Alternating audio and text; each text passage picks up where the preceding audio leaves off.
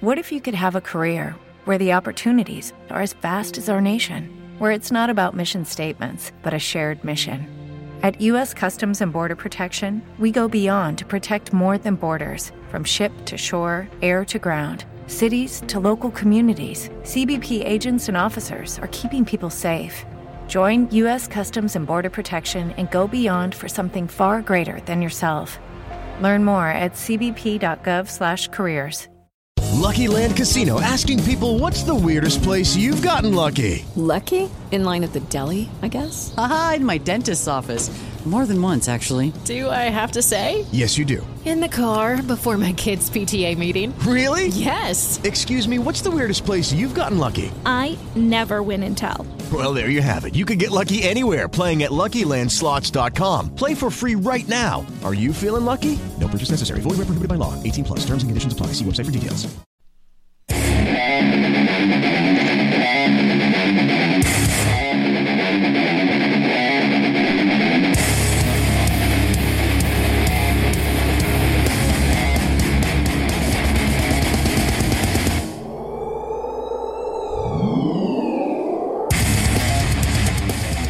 Greetings and salutations, everyone. It's Rich Wilson. Welcome to Fantasy Baseball Live. Today is, March the 4th, about 10 o'clock in the morning. It is a Saturday morning. I'm here with my good friend Tim McLeod. And Tim, I thought we were in lock stock on a sleeper because I've been thinking that I really like Parker Meadows at some point, either this season or next. And you brought him up as a sleeper. I'm going, wow, I like him too. And you go, well, he's in the notes. So I'm assuming you brought him up because he was in the notes. I do read occasionally, not all the time, but once in a while. I don't even remember what I wrote, Tim. Oh, this is going to be fun, isn't it? Oh, my goodness. Yeah, so let's talk about Parker Meadows, shall we? Yeah. You know what? He's off to a great start, 4 for 10, couple home runs. I think it's a great call for the second half. But the Tigers got to sort a few things out first. Like Badu's off to a fairly good spring, as is Riley Green. They got Austin Meadows. Kerry Carpenter might see some time in the outfield when he's not DHing, sharing that with Miggy. And Matt Vierling is really having a good spring. It'll be interesting to see. I think it's a guarantee that Green and Meadows are in there, but between Badu and Vierling and Parker, there's a lot of options. I think we could see a brother outfield maybe in the second half. So I added Parker Meadows to, I think he was available in 3 dynasty leagues, and I added him in the supplemental draft. Got him in the 8th round. And Sweet. I had talked to somebody about a month ago. This was after we had already published the Detroit Tigers system, and I wrote about him there, and I feel like I write about him every year, Timmy. And it's like, he's okay. Who knows? So this guy told me that the Tigers had changed the swing mid-season or about sometime in July. He had gone back to his old swing, the thing that got him drafted in the 2nd round, and he saw him, and he looked great. And he said, watch out for him in spring training because I think he's going to make some noise. Okay, great. So I said, it's the 8th round of the supplemental draft. I'm going, what the hell? It's the 8th round of a sub-draft. Yeah. It's a sub-draft. This is a guy I'm probably going to drop. Let me just, I think another Julks, the guy out of the 26-year-old with the Astros, another guy that I just grabbed who had like 30 home runs and 27 stolen bases last year, but he's blocked everywhere. Let me just grab him, see what happens. And Parker Meadows is having a really good spring. He's making some noise. So I think I'm going to keep him now, Timmy. There could be something there. There could be, especially when you look at the potential flux in that outfield. You know what I mean? There's a lot more questions right now than there is answers. And who knows how things are going to shake down. You know what I mean? It's a decent dart toss. The Tigers are terrible. So I mean, if he can even play, he'll get a chance at some point.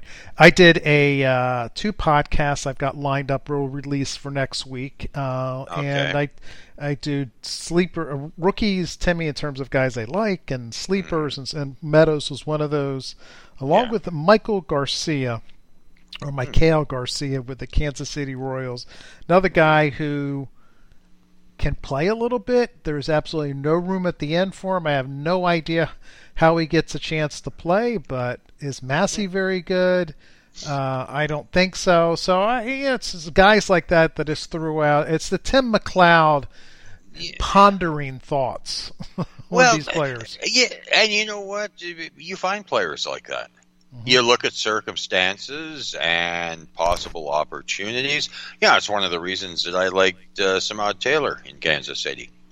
This is the same sort of logic. You know, Nicky Lopez and Massey. I don't think long term either one of those are the answers. And they traded for Taylor, so there must be something there that they like, right? That is right. Yeah, it's another good. I think the third. Who's playing third base for the Royals? I looked at that as well. I didn't think much of who was playing third base. Is it Dozier? It's probably Hunter Dozier. I'm hoping for 20 games out of Bobby Witt there. That would be very, very nice. But right now, yes, it's Hunter Dozier. I would assume if Bobby Witt Jr. wants to play shortstop, Bobby Witt Jr. is going to play shortstop. That would be my guess. Yes.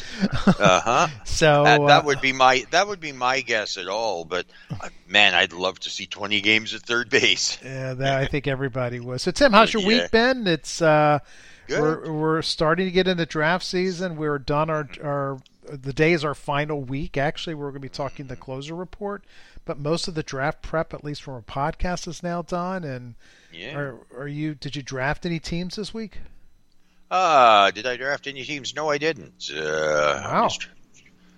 I'm just trying to think back. No drafts this week. I've got Tout Wars coming up next week, and then I've got a fairly sizable gap, and I've got 2 or 3 the last week of spring training with nothing in between. So, it's hey.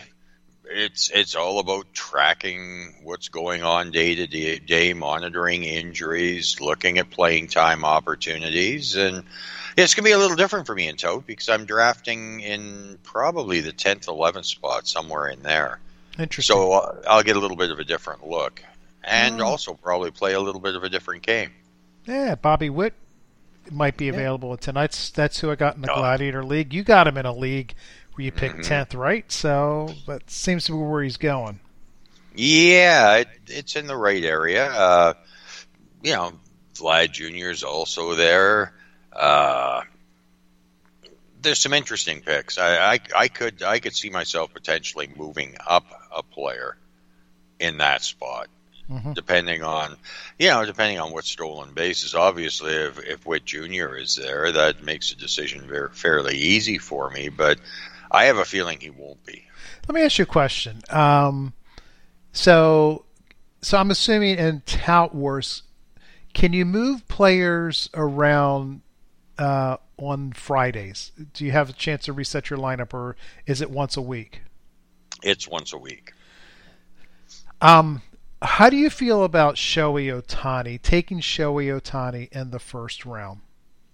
Well, in Tout, Shohei Ohtani is treated as 2 players. Oh, really? Oh, yes. That's just not right. That's not right. I agree. It's not right. It's that's awful. I mean, people don't play those kind of leagues, Timmy. You gotta have the rules so that fits what everybody else is doing, so people can learn. Right?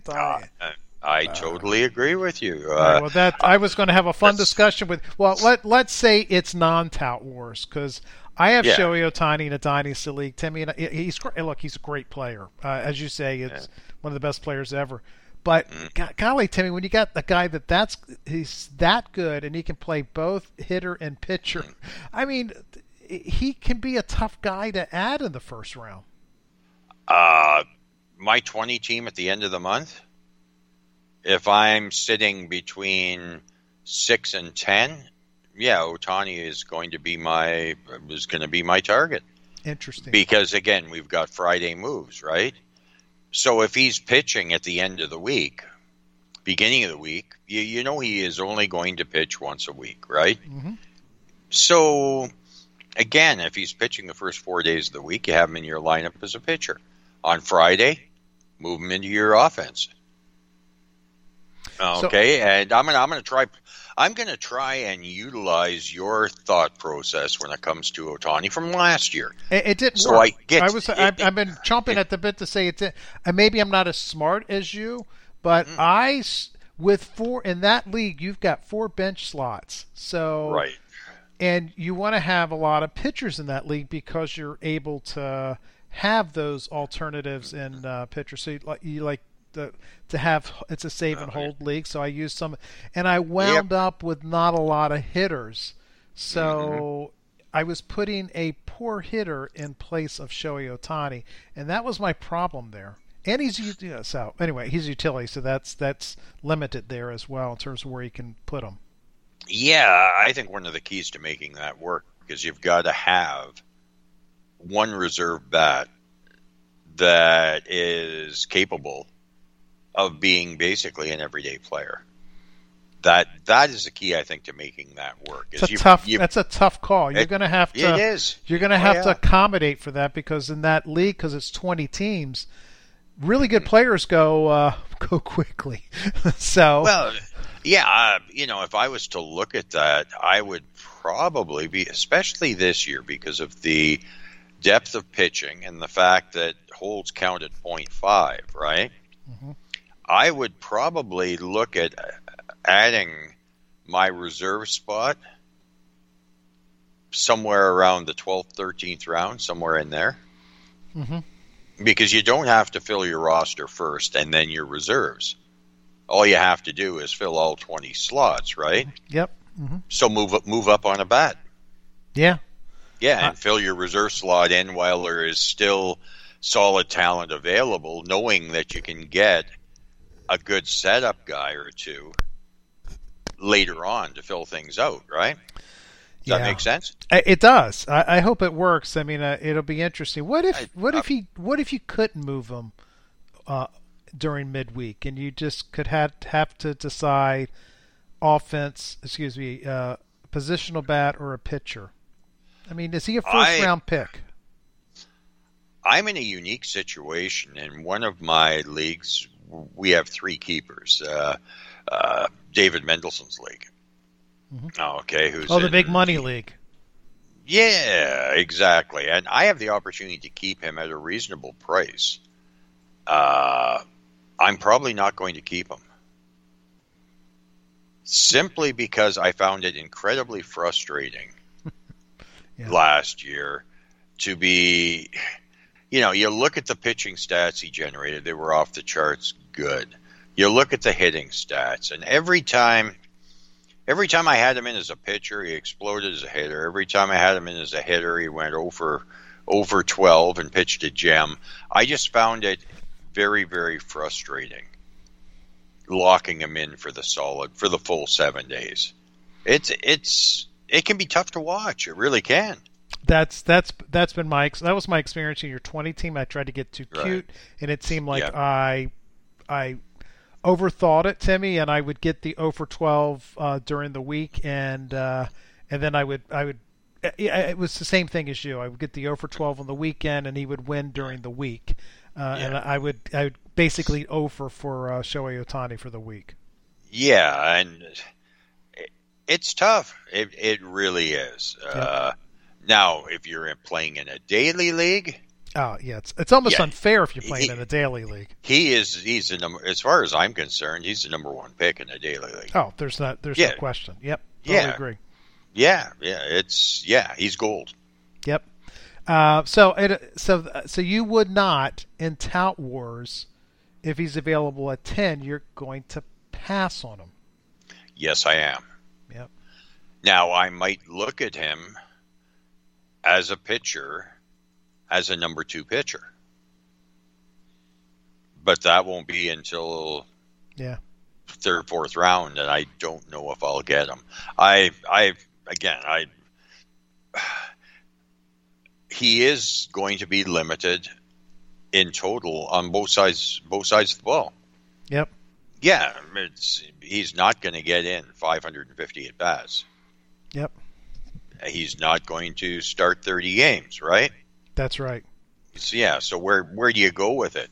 Yeah, I traded for Shohei Ohtani in DL7, and I gave up Bobby Witt, and it was a mistake because I thought I was getting. I didn't know what I was getting after I got him. Last year was the first year I owned him. I'm like, oh, it's. I mean, he's a great player. It's just he's tough to own. So I'm actually going to play him primarily as a pitcher this year because I have a strong offense, and I've got what you just talked about, the ability to put in a bat that's not as good as Shohei Ohtani, but it's going to be close to it, and I don't have a corresponding pitcher that's even close to being as good as Shohei Ohtani as like my sixth guy. If you know what, if that makes any level of sense. Well, sure, and you know what you've got with that option is if somehow you have one of your minor league pitchers, okay, one of the guys you got stashed, or a guy that's sitting your. If they get off to a hot start, you can always modify things and make changes and move Ohtani. Mm-hmm. So you still have the option if things break right for you, right? That is correct. And that's not a bad option to have. For sure. I just in redraft leagues, it's tough. I would prefer to stay away from a situation where, if it's weekly leagues, I'm going to pretty much stay away in redraft leagues. Yep, I agree. Yes. I mean, I hate to say it, but it's just he's tough, and that was my experience last year in a 20-team league, and I same experience in DL7 as well. So yeah, and I think the fantasy industry has handled Ohtani very poorly. I think it's inconsistent. It's more about self-serving than it is about what's best for the game. Yeah, I think Yahoo, at least when they first decided on what to do with Shohei Ohtani, he was two players. But CBS and NFBC and everybody else seems to have him as one player. And I think that's better. Two players. Golly, that's so cheap, man. Yeah, I don't like it. Yeah, because then that takes out the element that we've just talked about, the frustration, right? Which I think is a part of the game, right? I mean, it's like, do I want to own Byron Buxton, who could be the best player in the league, or do I want to avoid? Those are the types of the angst that you have at the draft table that I think is pretty compelling about fantasy baseball. You eliminate that with two players with Shohei Ohtani. Okay, well, that's no fun. Well, and you know what? We are looking at a 100-year type player. We have never seen a player, basically, that has the skill set of Ohtani.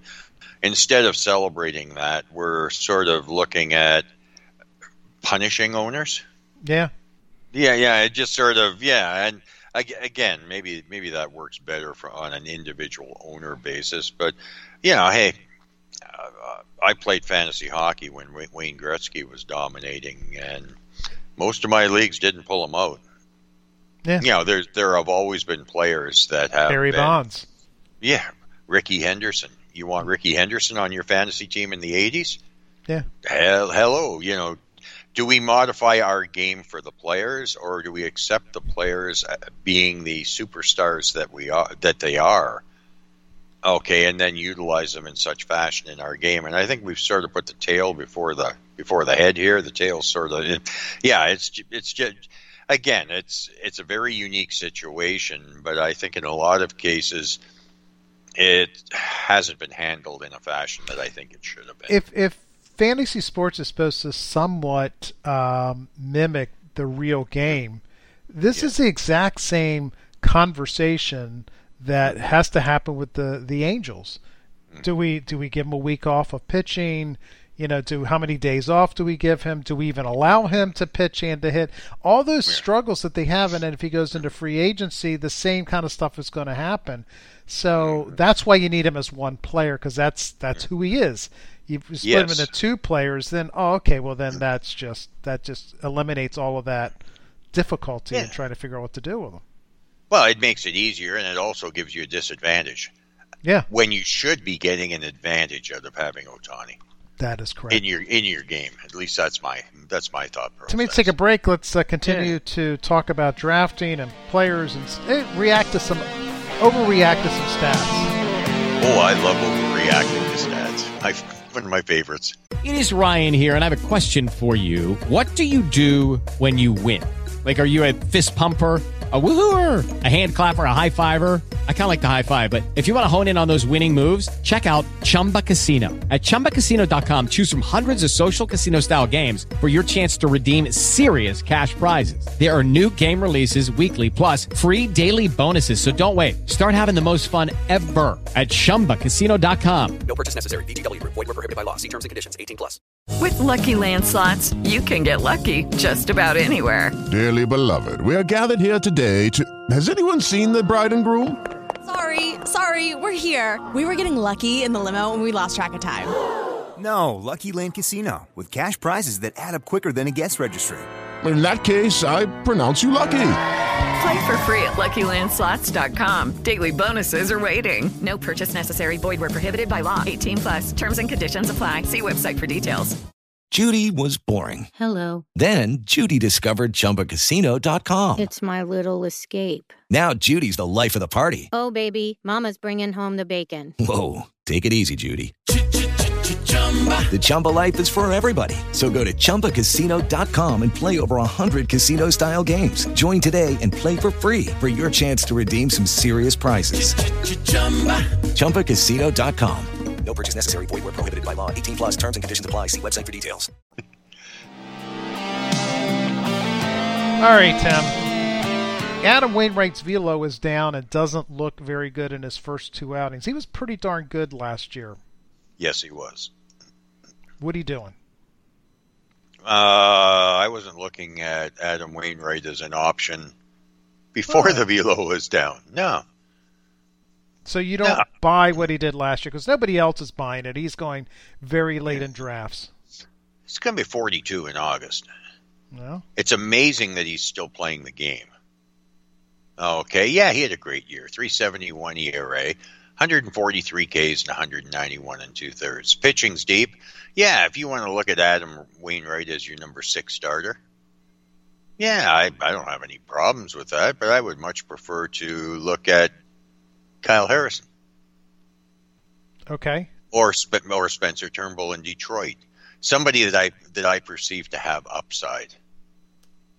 Yeah, okay. Wainwright is going around. He's going around the Eduardo Rodriguez, Brayan Bello. Let's see, Andrew Painter. He's easily replaceable.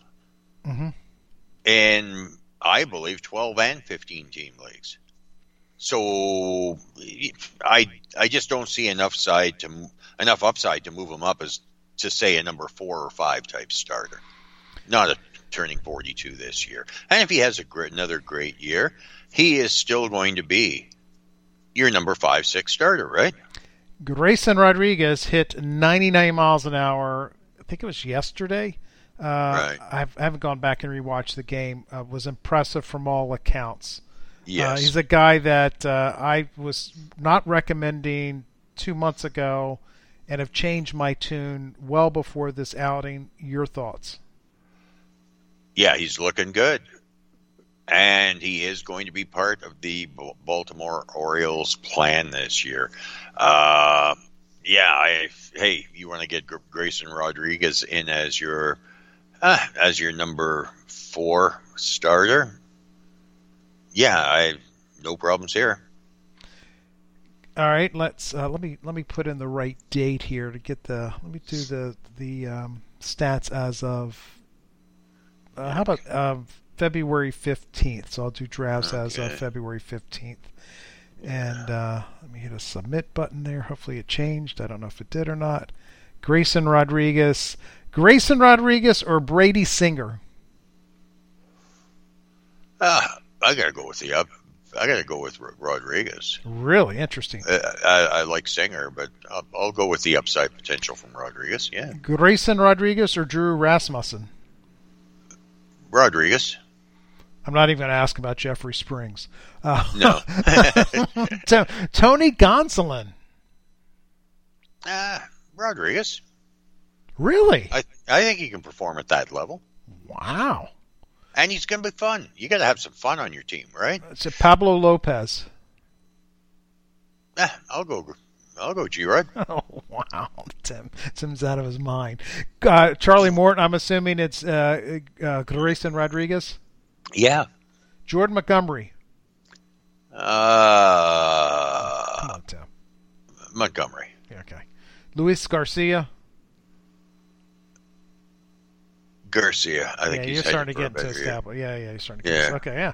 So Tim's pretty bullish on Grayson Rodriguez. So let's see, Tim. He got the big hole out in left field, so it should help him. So and the other thing is, with pitching being deeper and more late options in the pitching category, you can move him up a little bit, knowing that you can find, I believe, an adequate replacement player for him later on. Yep. And that makes a difference in how you approach a player like Grayson Rodriguez. At least I believe it does.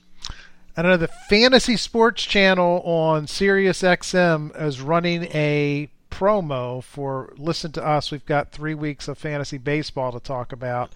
Right. And in their promo, Timmy, it says, I think it's Jim Bowden, who, I'm not sure we call him a fantasy expert, is saying that pitching is deep this year. No, this is the year you should go early on pitching. Oh, really? That's what he's saying. Well, and you know what? That could be the reason why they switch over to fantasy football the beginning of May for full-time coverage. Yeah, come on. There's pitching all over the place. Yeah, I know. Hey, you want to go early on pitching? I got no problems with that. But there's a slew of pitching, both starting and high-end setup middle reliever types. Yeah, it's this.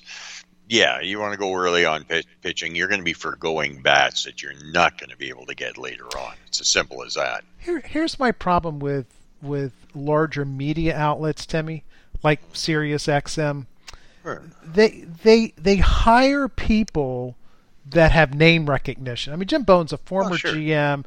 Yeah, he's very good on the radio. I mean, he's very outlandish, but he's a guy that you want to listen to. They hire a lot of ex-athletes on the Fantasy Channel, and then they put them into roles that that people get people in to listen.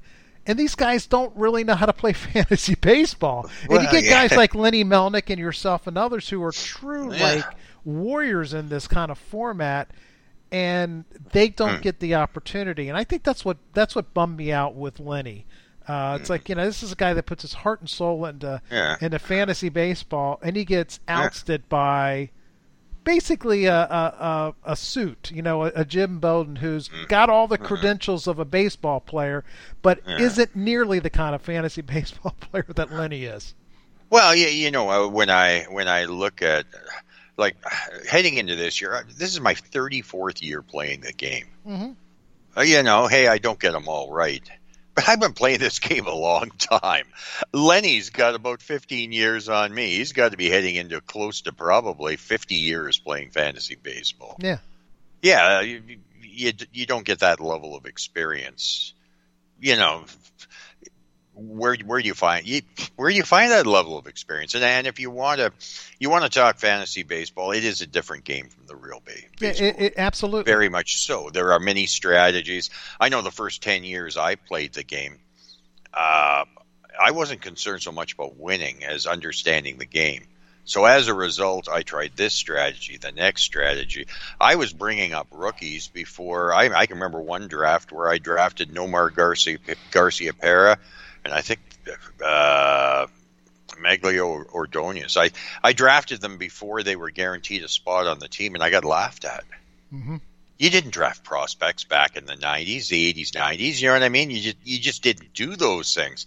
But to do those things allowed you to learn the game. And I think, again, this is a message for all the newer players playing the game. It's nice to win. You want to win. But at the same point in time, you have to learn the game. You got to walk before you can run.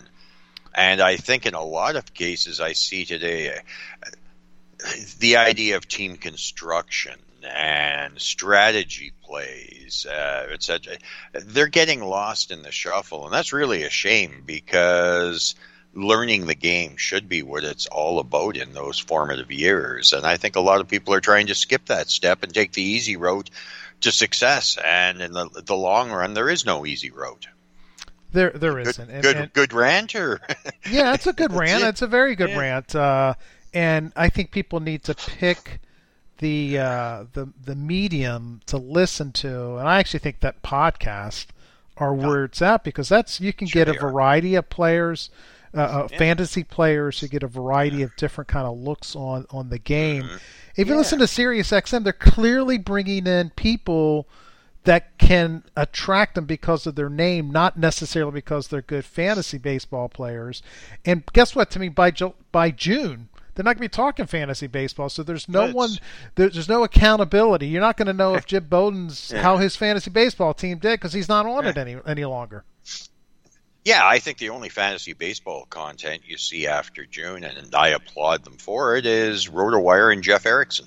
He talks baseball on his show right through to the end of the season. And I think he's the only one with RotoWire that carries that level of coverage. And good for Jeff and the RotoWire gang. That's awesome. For sure. Sal Frelick, Tim, is 4 for 10 with a stolen base. You know how I like Sal Frelick. Should I be encouraged? Yeah, I think you should be encouraged. But Garrett Mitchell is 5 for 12 with a 2-homer game. So Garrett Mitchell has shown up as well. I think we're going to see Frelick this year. And you don't think he's going to break camp, though? I don't think he will. Actually, Frelick's up to 2 stolen bases. Okay. A lot will depend on what happens in the next 2 weeks. If Frelick stays hot, Mitchell goes into a slump. You don't know what's going to happen in the next couple of weeks. But I have to give the edge to Mitchell after that 8 stolen base September last year. I think he'll get first chance. I don't know if he'll hold the job. So I'm still bullish on Sal Frelick. It's not that I'm not. It's just I think Mitchell gets first shot unless something happens where he really struggles over the next couple. Why can't both of them come up? Well, again, 2 rookies with Bryce Terang all at the same time in Milwaukee, starting the service class. Oh, dear Lord. So you got Christian Yelich, That's right. There's Garrett Mitchell, and you got Brian Anderson. Yeah, it's going to be tough. Well, yeah. Jesse Winker. Yeah, I guess there is only one slot. Well, yeah, because Winker's going to be in the DH slot. So, yeah, you're looking at center field. You're looking basically right now, your options are Mitchell or Frelick, right?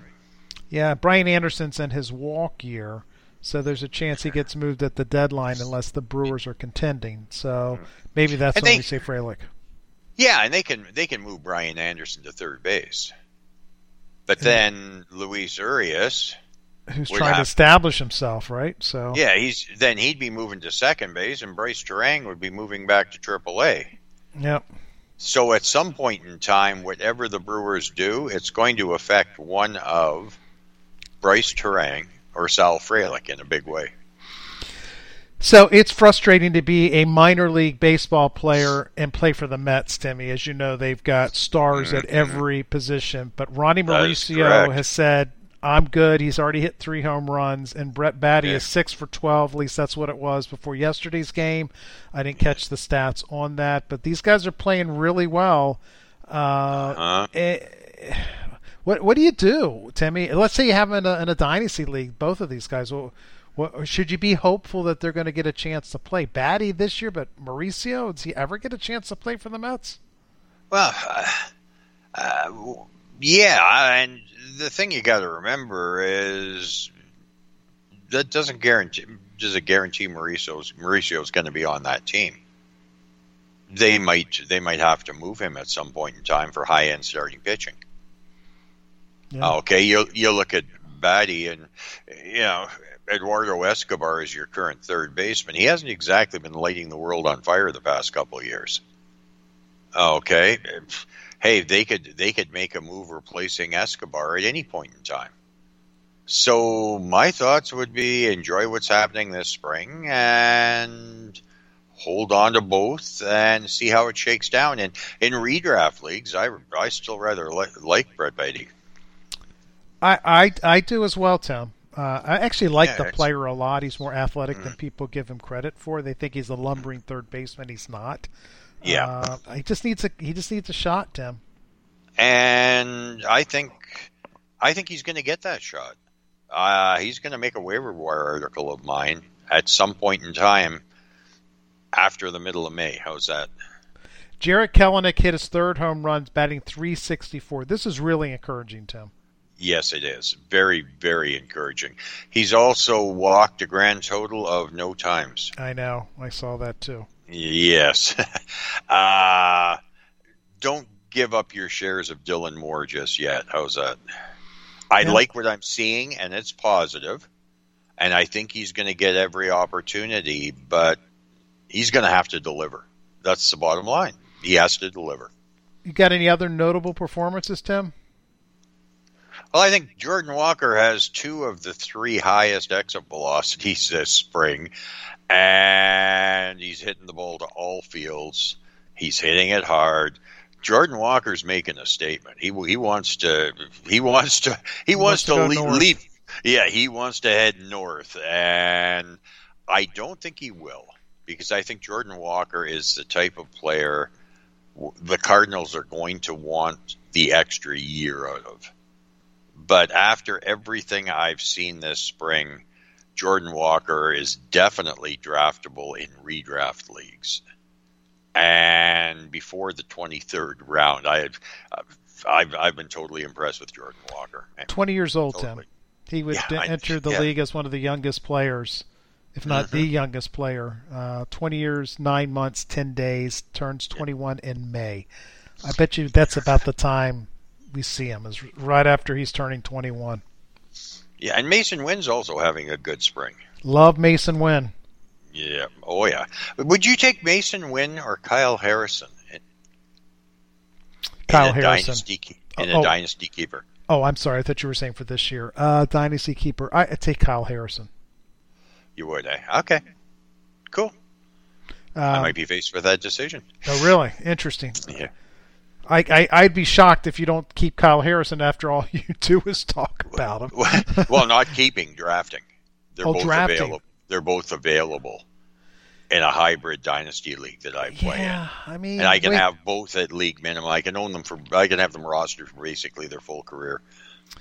So, okay, but let's talk more seriously about that. So, Mason Wynn's the home run, right? Mason Wynn could be a first-round draft pick if it all comes together. But the risk is high to me. There's still some questions on how much he's actually going to hit. But he's got same team pitcher as O'Neill Cruz and Ellie De La Cruz, kind of those level of tools, right? I mean, crazy arm, crazy bat speed, can run. He's that kind of player. Right. Kyle Harrison could be a number 3 starter for a dozen or more years and be really good, and kind of that guy that every year goes out and you draft him as your number 2, 3 starter in a fantasy league. Yeah. And you just forget about it. Floor is very high, right? Yeah, so it just depends on how you want to play the game. There's obviously a lot more risk with with pitchers.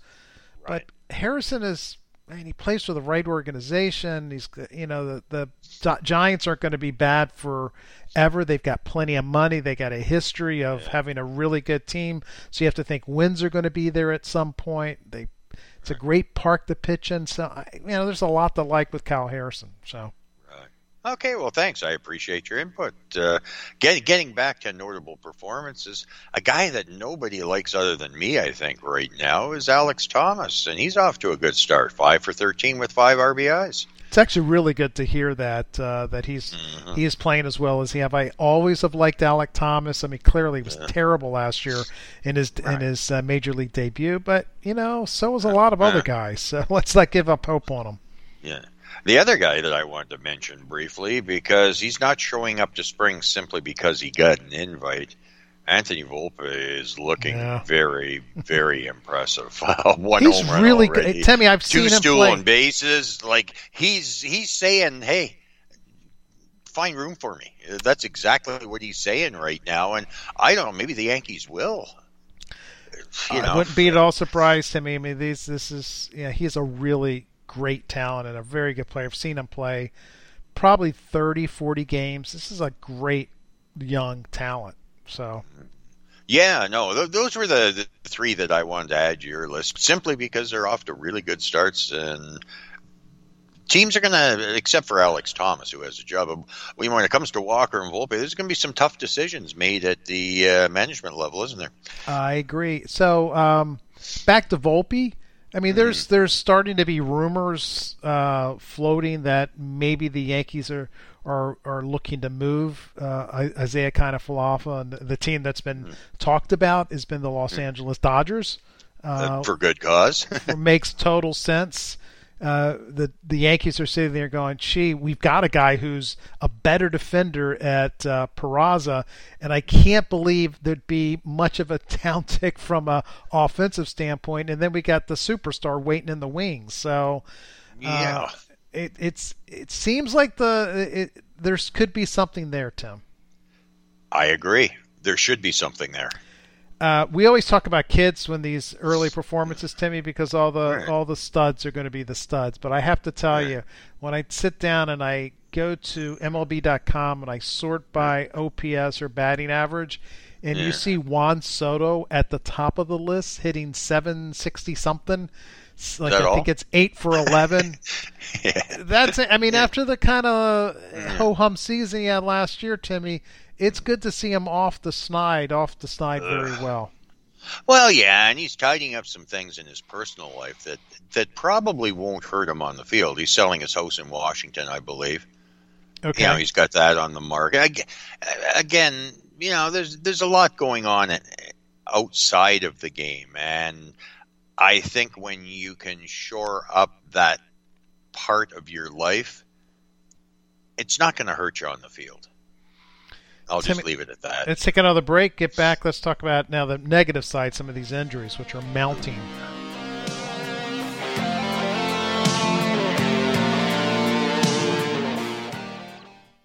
With Lucky Land Slots, you can get lucky just about anywhere. Dearly beloved, we are gathered here today to... Has anyone seen the bride and groom? Sorry, we're here. We were getting lucky in the limo and we lost track of time. No, Lucky Land Casino, with cash prizes that add up quicker than a guest registry.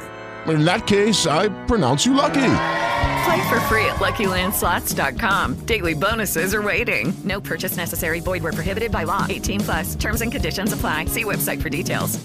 Hello, it is Ryan, and I was on a flight the other day playing one of my favorite social spin slot games on ChumbaCasino.com. I looked over at the person sitting next to me, and you know what they were doing? They were also playing Chumba Casino. Coincidence? I think not. Everybody's loving having fun with it. Chumba Casino is home to hundreds of casino-style games that you can play for free anytime, anywhere, even at 30,000 feet. So sign up now at ChumbaCasino.com to claim your free welcome bonus. That's ChumbaCasino.com and live the Chumba life. No purchase necessary. VGW. Void where prohibited by law. See terms and conditions. 18+.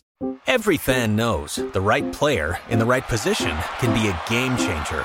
Put LifeLock between your identity and identity thieves to monitor and alert you to threats you could miss. Plus, with a U.S.-based restoration specialist on your team, you won't have to face drained accounts, fraudulent loans, or other losses from identity theft alone. All backed by the LifeLock $1 Million Protection Package. Change the game on identity theft. Save up to 25% your first year at LifeLock.com/aware. I'm going to give you some notable injuries. Timmy, you tell me what you think, and then who gets the playing time. That's what we're interested in. Brendan Rodgers might need season-ending shoulder surgery. If he doesn't, he's going to be out for quite a while. Yeah, I think what that does is I think it somewhat shores up Ezekiel Tovar's position at shortstop. Totally agree. I mentioned that on the podcast I recorded yesterday as I talked about Tovar. So I'm in lock stock with you on that. Yes. Yeah, and I think what we're probably going to be looking at is one of Nolan Jones or Elias Montero moving into third base. Wow.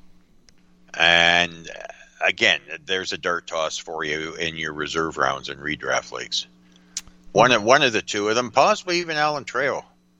Yeah, might end up. Jones has got the name. I think Montero's the better player. Both same age, separated by 3 months on their birth certificates. So it's not a case of going with a veteran over a kid, anything like that. It'll be whoever has the hot hand, assuming somebody in Colorado understands that concept. Sorry, there was a shot. Yeah, it's totally. So I got Nolan Jones in the Dynasty League. I might have him in 2, and he is definitely on the bubble for me. So he'll be one of my last cuts, and I will find out if he gets a shot. I'm going to keep him, but obviously, yeah. Yep. But it could be a guy that I keep for 3 weeks and then he's gone because Timmy just hasn't. It's never come together for him. No, it hasn't come together. But I think the big message here is that if you had plans for Brendan Rodgers, cancel them. Find Plan B and find it quick, because even in a best case scenario, they popped his shoulder back. It is not good. He's going to miss, even if he doesn't go the surgery route. All-Star break maybe at the earliest. Yep. It's going to be long term. Gavin Lux blows out his ACL and missed the 2023 season, a brutal blow. And yes. I mean, the Dodgers are trying to stay under the cap so they can then spend wildly on Shohei Ohtani and others. A big free agent class coming in next year. What did the Dodgers do here? Well, I think for now, what the Dodgers are doing right now is they're contacting the New York Yankees to see how much it's going to cost for Isaiah Kiner-Falefa. They're going to look to try and find something that will work with Miguel Rojas, because I can't see them going Miguel Rojas as their full-time shortstop for the full season. They're going to look, say what you want about them. The Dodgers have a competitive team. They could win it this year. I believe they have enough talent that they could. And Miguel Rojas he's a nice player, but he is more, in my opinion, the super sub type, not a full-time everyday regular. So I think the Dodgers are going to go out and find somebody. The Yankees signed him for $6 million. I don't know if the Dodgers can afford him. Would the Yankees eat $1 million of it or something to try to make it work and maybe get a potential middle reliever back in return? I don't know. So I don't know. Yeah, all I think that it's safe to say that right now the Dodgers are working hard to resolve that issue, and it's just a shame for Gavin Lux. It really is, because it was there for him. I was texting with the commissioner of DL1, where I have Joe Musgrove on my team, and he said, "Well, I'm really sorry to hear about Joe Musgrove. That stinks because I have him on a couple other Dynasty League team." I'm like, "What the hell are you talking about, Timmy? He broke his toe." Was really bummed. I have him in 2 leagues. I haven't heard any time frame when he's coming back, but that really stinks. Yeah, it does, but on a positive note, you know that when he returns, he'll be able to toe the rubber. No, that's such a dad joke. I mean, I'll give you a pity rim shot on that. So, okay. I'll take a pity rim shot. It's better than a 0-0. It's a good point. Should I give you 0-0 on really bad jokes? Here's the problem: the Padres aren't deep, Timmy, from a pitching standpoint, and I mean, they got Jay Groom in the minor leagues. That's it. But are they in trouble? Okay, should I have my finger over to 0.0?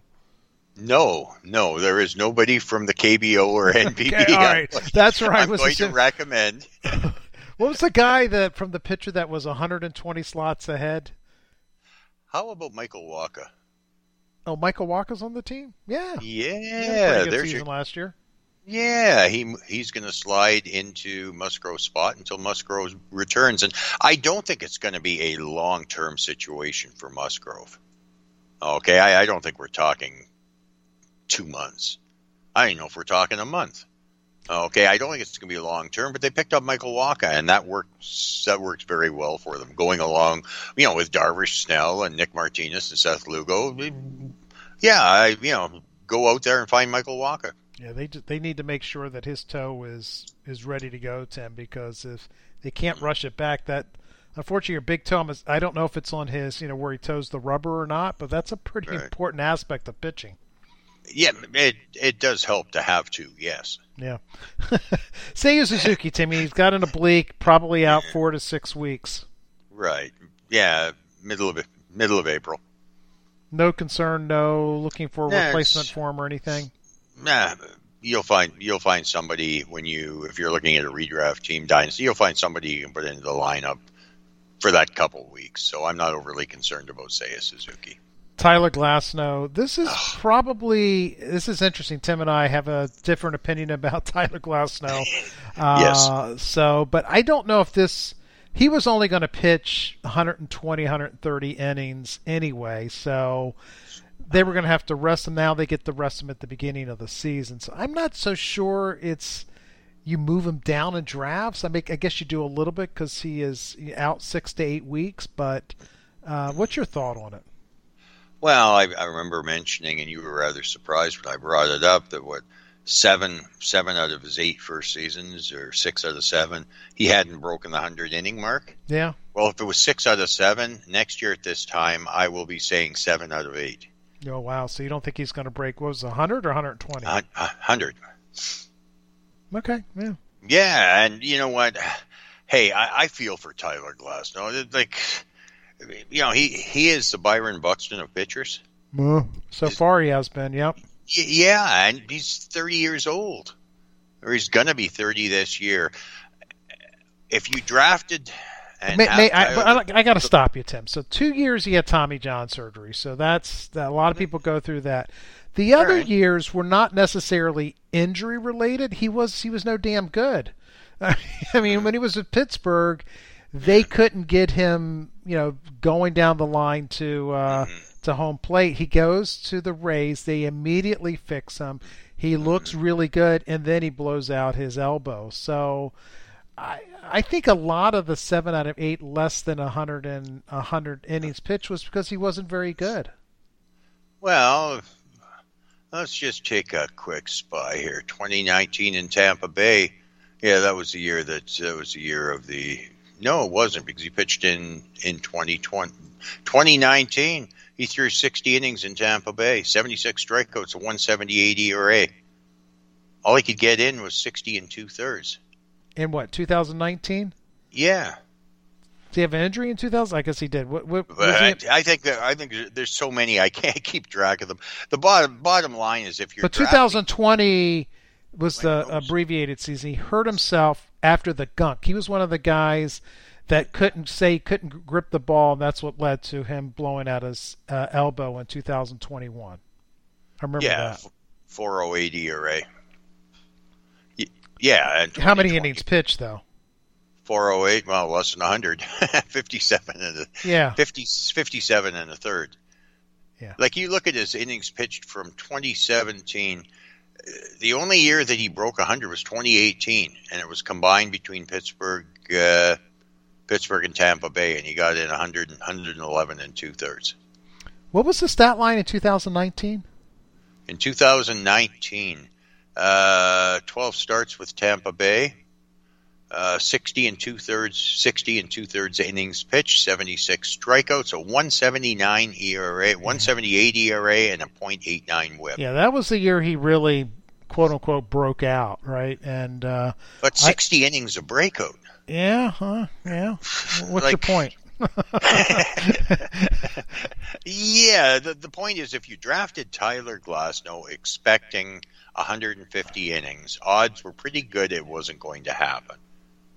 That's, in a nutshell, until he actually shows some semblance of health, the risk is off the charts. And you know what? He could win the Cy Young next year, as well as Byron Buxton could win the MVP. Yeah, so I think it's fair for you to hang that on. I agree. Yep. So I'm looking at, when was he hurt in 2000? Was that year we were talking about 2019?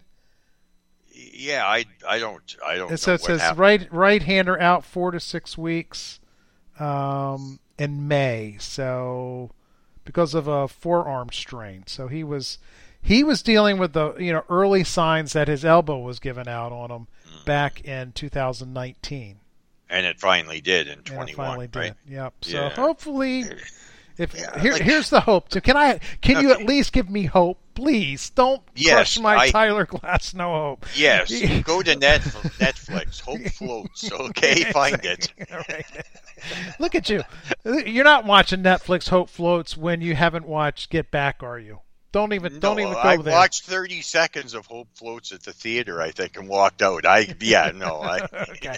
All right, so here's my theory. He's out of Pittsburgh. He knows how to pitch now. Yes. He's had a wonky elbow for several years. He's gotten that fixed. Yeah, it's unfortunate that he had this injury. Right. I think that I'm going to be hopeful that the bad stuff's out of the way. He's now knows how to pitch. He just needs to get out there and pitch, and he's going to be doing that over the next 2 to 3 years. That's my hope, Tim. And you know what? I hope for exactly the same thing. I really do. But if you're drafting him as a number 2, 3 starting pitcher, no. I agree with you. I agree with approach. You. I mean, if you're looking at Tyler Glasnow next year, okay, as a 3 upside type, getting him 4 or 5. And again, we don't know what he's going to do after he returns either. But, assuming there's some sort of a discount baked into Tyler Glasnow, he can throw, he can pitch. I'm not sure there will be. I bet he comes back and pitches 80 to 120 innings and looks really good, and then he's going to be a number 2 starter, and we're going to have the exact same conversation next year. Well, yeah, we are when he pulls a hamstring in spring training or something, right? Yeah. Again, I don't wish for any. I want him to succeed, but he just hasn't. I understand. Lance McCullers, he's truly the Byron Buxton of pitching, Timmy. I think this just gives Hunter, not Hunter Green. Hunter, help me, Tim. Bailey Falter. No, the other guy, Hunter. Oh, sorry. Oh, for Astros. Oh, for the Astros. Hunter Brown. Yeah. This gives Hunter Brown the chance, right? Yeah, Hunter Brown's got a job, and people are paying for it. Final one we'll end with this is from injuries, Timmy, is Andrew Painter. This is not good. Yeah, I was a little ahead of myself in that. Yeah, Bailey Falter looks like he's got the job breaking spring training. Right now it's diagnosed as a tender elbow. The Phillies are not going to overwork this kid. He is not going to start the season in Philadelphia, even if this issue is resolved. Let's just hope this issue doesn't lead to Tommy John. Yep, I agree with you. Let's type in. Let's go to the Google machine, Timmy. Tyler Glasnow, tender elbow. Or you mean Andrew Painter? No, I'm going to show you where it says, in 2019, Tyler Glasnow, according to Bleacher Report, had a tender elbow, and then it was diagnosed as a partially torn, no, that was 2021, tender elbow that then was partially torn ligament. Yeah, the problem was there a long time before the Tommy John. Yep. So, yeah, definitely. Look, guys, young guys that throw hard, Timmy, it just is. I mean, it's just sad. It just is. The final thing before we start talking closer report, and this is going longer than I thought. You got another 20 minutes? Oh, yeah, no problem. No problem at all. We get to talking and arguing. and time just gets away from us. I'm having to defend Tyler Glasnow. I don't even know why. I actually have him in a We're drinking out of the same glass. It's just mine's half empty and yours is half full. I do right? have him in a dynasty league, so maybe that's subconsciously I'm fighting for him, knowing that I'm not going to get it. Yeah, I'm fighting for him too, but we got to see something before I can. Totally agree. Yeah. So we every week we seem to talk about the players adjusting to rules. There was a great video out of Max Scherzer, like holding the ball and then quick pitching a guy and getting a strikeout, and then he tried to do it the following inning, and the whole thing unraveled on him. And apparently they scored 7 unearned runs on Max Scherzer, and he looked visibly kind of like concerned about what was going on. And then we saw in the shift, Timmy, they got rid of the shift. I think you tweeted this out or something where they took they took, I guess it was probably a left-handed batter. They took the left fielder out of left field. It was Joey Gallo at the plate. Oh, was it Joey Gallo at the plate? And they moved. They put him in Yep. short right field, and it's the exact same thing as the shift. They just got rid of the outfield. I thought that was freaking brilliant, Timmy. Whatever team they were going against, well done. It was Boston, and it was Joey Gallo, and I was waiting to see this happen. I mentioned it a couple of months back. You know what I mean? They'll find ways around whatever. And, you know, hey, again, hit it where they ain't. You know, hey, the rules are exactly what the rules are. Getting back to maybe Max Scherzer just for a second, I like what he did because as soon as he held their set on the mound, at that point in time, the hitter had 8 seconds to get into the box. So he was forcing the issue of when the hitter had to be in the box. It was interesting to watch. And Max Scherzer's good. There's going to be an issue with Max Scherzer at some point in time this year because Manfred said they're going to be enforcing the rule checks even more stringent than they were last year. They're going to get back into it again, right? So between this pitch clock and that, Max Scherzer is going to blow up on an umpire at some point in time. That's going to be great. He's going to drop his gear on the field, or something's going to happen. I think it's safe to say. I hope the players find some way around the pitch clock. I mean, it didn't happen in the minor leagues because those guys are trying to they're trying to get to the major leagues. They don't want to rock any boats. But you're talking very wealthy players that are trying to create their legacy, right? So they're looking for ways to win and get an advantage. And you're going to see pitchers throwing balls back saying they're unsatisfactory if they want extra time. The players are going to find a way around this. It's as simple as that. But yeah, Boston getting back to that shift move. Again, I also said a couple months back that Manfred will eventually designate little boxes on the field where everybody has to be before a pitch is thrown. And I think this could move that forward. Manfred does not. I really want hope you're the wrong shift. there. Boy, that's going to suck if that's the case. Yeah, again, the problem is not shifting. The problem is players like Joey Gallo that can't bunt down the third base line for a double. Yep. That is the problem. He could have inside the park home runs if they've got there's that much room in the outfield. He could. It's going to take forever for the center fielder to get over there. Could you imagine Joey Gallo's probably all winter long is going, finally I'm going to get above the Mendoza line. This is great. First at bat, he goes up and goes, what the hell is that guy doing there? Can you imagine? You got your left fielder playing in right field. Yeah. And there is nothing in the rules that says you cannot do that. He's playing exactly where the third baseman was playing last year. Well, yeah.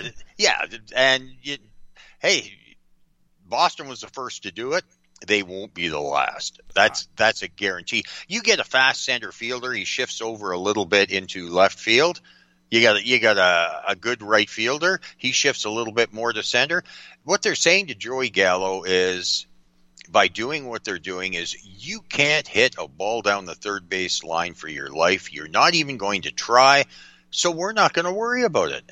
And if Joey Gallo was any sort of a hitter, he would take and just bat meets ball, get it down the third base line, and even Joey Gallo could find a way to get a triple out of that because the amount of time it'll take that center left fielder to get over to get the ball, he should be at second base automatically.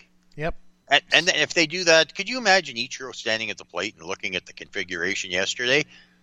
Yeah, Ichiro, they would never shift on Ichiro. They would never shift on Ichiro. That's the difference. Yeah, he could hit. Right. Gallo can't. Yeah, and what we're doing is we're rewarding players for skills that they don't have. That's wrong. If what Boston did, which makes total sense, if other teams start to do that, which they will, and all of a sudden the shift by midseason is happening again, your worst fielder usually on the field is sitting at first base or left field.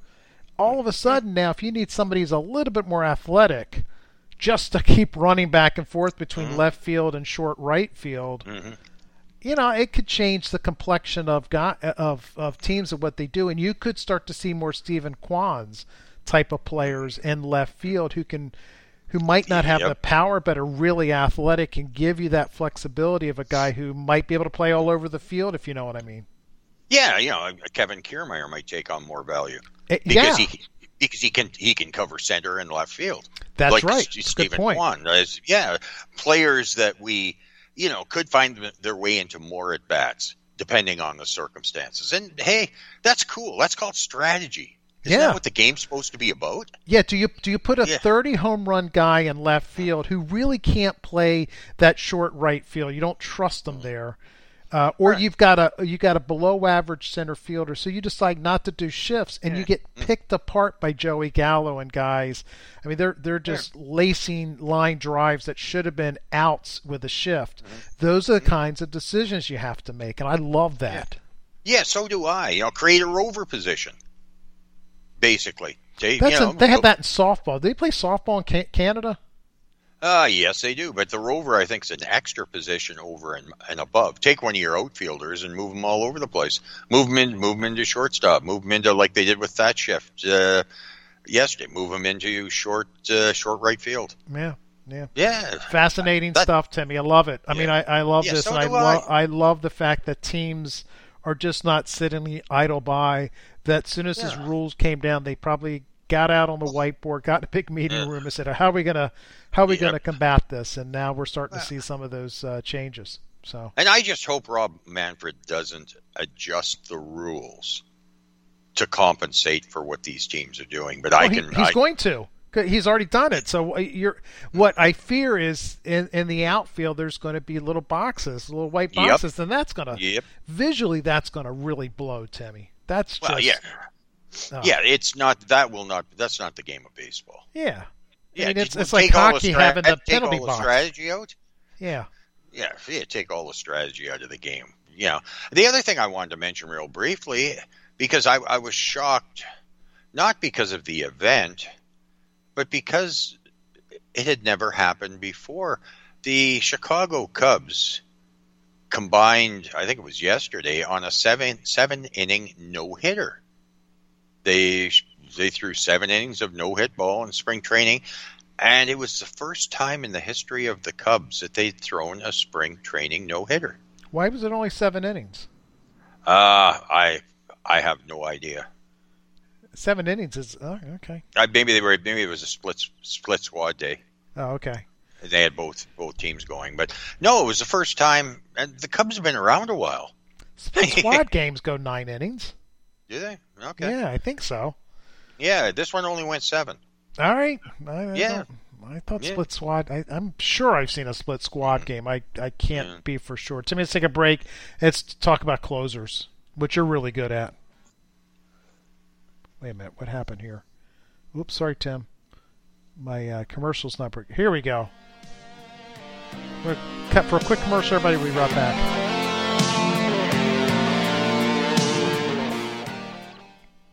With Lucky Land Slots, you can get lucky just about anywhere. Dearly beloved, we are gathered here today to... Has anyone seen the bride and groom? Sorry, we're here. We were getting lucky in the limo and we lost track of time. No, Lucky Land Casino, with cash prizes that add up quicker than a guest registry. In that case, I pronounce you lucky. Play for free at LuckyLandSlots.com. Daily bonuses are waiting. No purchase necessary. Void where prohibited by law. 18+. Terms and conditions apply. See website for details. Timmy, we're heading off to spring training tomorrow. Probably leave about 8 a.m. Here on the beach. Now, it's been really warm, unusually warm, very early spring. And the amount of pollen, the yellow pollen, Timmy, I'm not making this up. It looks like every morning when you wake up, it has snowed yellow snow. And I'm not talking Frank Zappa yellow snow. I'm talking... I was just going to say, we have that same problem up here, Rich. It is a thin something coating... about your dogs. Keep on your own property. It is a thin coating of yellow, and we've got construction material in my bay of the garage, so it seems like it's always in there because we got more work getting ready to commence on the house. So I've been parking outside, Timmy, and I was thinking about getting the car washed this afternoon, but I think if I wash it, for the drive down, I didn't want to have it looking yellow, but I'm afraid if I wash it, it's just going to get yellow by the morning. Well, I can tell you how to resolve your issue. Okay. Yeah, you get onto I-75 and you go fast. It'll just blow right off. It's gone like the wind. Yep. It'll be I-95, Timmy. Oh, sorry. Okay. That's I don't know okay. why I was thinking 75. Okay. All right, let's move to... you think it'll come off with the wind? It doesn't seem to when I drive around here. I was going 50 miles an hour last week, and I guess maybe that's not fast enough, but I don't know. It is... Yeah, right foot. Get it engaged a bit more there, my friend. It's unbelievable, Tim. We sat down for breakfast this morning outside, and I literally had to clean off the table and chairs. They were just honestly covered with yellow stuff. It's just gross. Yeah, that's hopefully that's just a 2-week thing, and yeah, it'll be over and done with. All right, Tim. Closer report's been up for a couple of weeks. It is the final piece to our draft segment here of going through. First of all, tell us how you are approaching closers this year at the draft table. I've seen you take closers really early, and I've seen you take multiple closers before like the 7th or 8th round, and I've seen you in drafts wait till the very end and get one closer and a bunch of setup guys.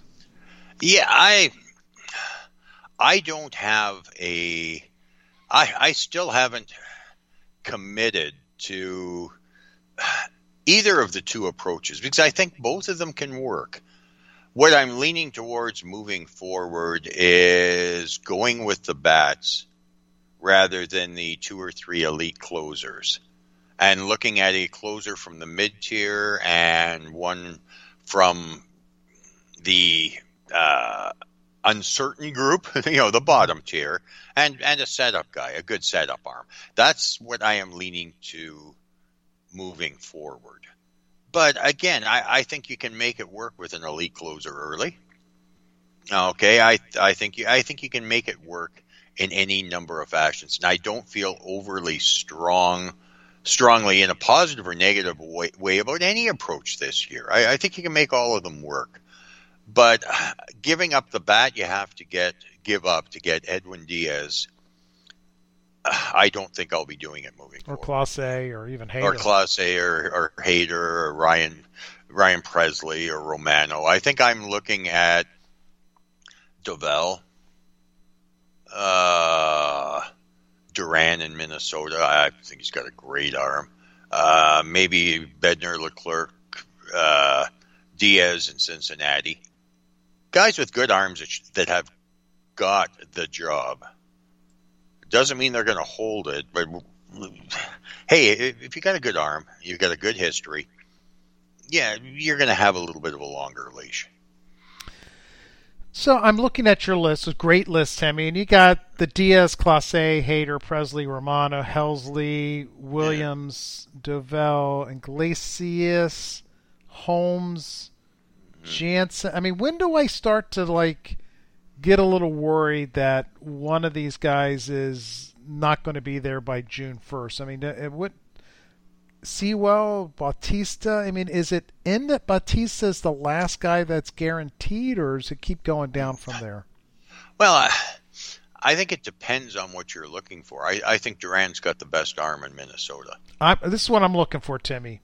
I'm looking to take a closer early.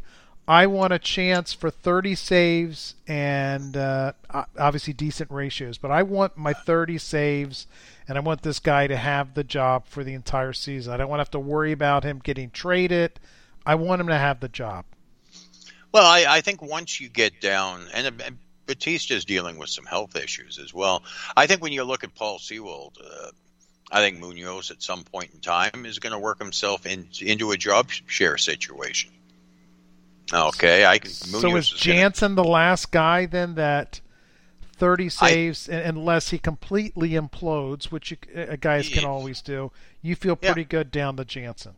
Pretty good down to Jansen. After that, I think there's question marks with Sewald, Batista, it's health. Duran, he's the best arm. That doesn't mean they're going to use him in the ninth inning. Tampa Bay, Fairbanks, is a closer. Hey, everybody in that bullpen is going to get a save. Mm-hmm. That's the way the Rays work. You can't bet on 30 saves from Fairbanks. David Bednar, hey, with the Pirates, for him to save 30 games, the Pirates are going to win 55. So he's got to win 65%. He's got to be involved in 60% of their wins. I would be surprised if Bednar saves 30 games. It's possible. But again, they're only going to win 55, right? Yeah. Yeah, it's Bednar could. But again, the team context hurts Bednar. Yeah, for sure. I see how many games he saved last year. Well, he was hurt. Yeah, that's true. 19 games last year. Yeah. I think if you get 25 saves out of David Bednar, I think that's... that's still... you're doing fine. Yeah, I'm fine with that. I'm good with that. Yeah. Yeah. And you get into the Dodgers, and who knows what they're going to do. And the Phillies, I don't know what... I'm looking forward to seeing how Craig Kimbrell has modified his stance, because he can't do that vulture hunched over thing on a pitch clock. That ain't going to work, is it? That's true. That's very true. All right, let's back up. So you're saying around Kenley Jansen, and you feel okay with Clay Holmes? Yes, I do. Okay. Yeah. Loaiza's was a very good pitcher. Yes, he is. And again, you look at this, the top 10, there's going to be pitchers in there the closers in there that aren't going to have the job in June. That's, when you're looking at 40% turnover, right?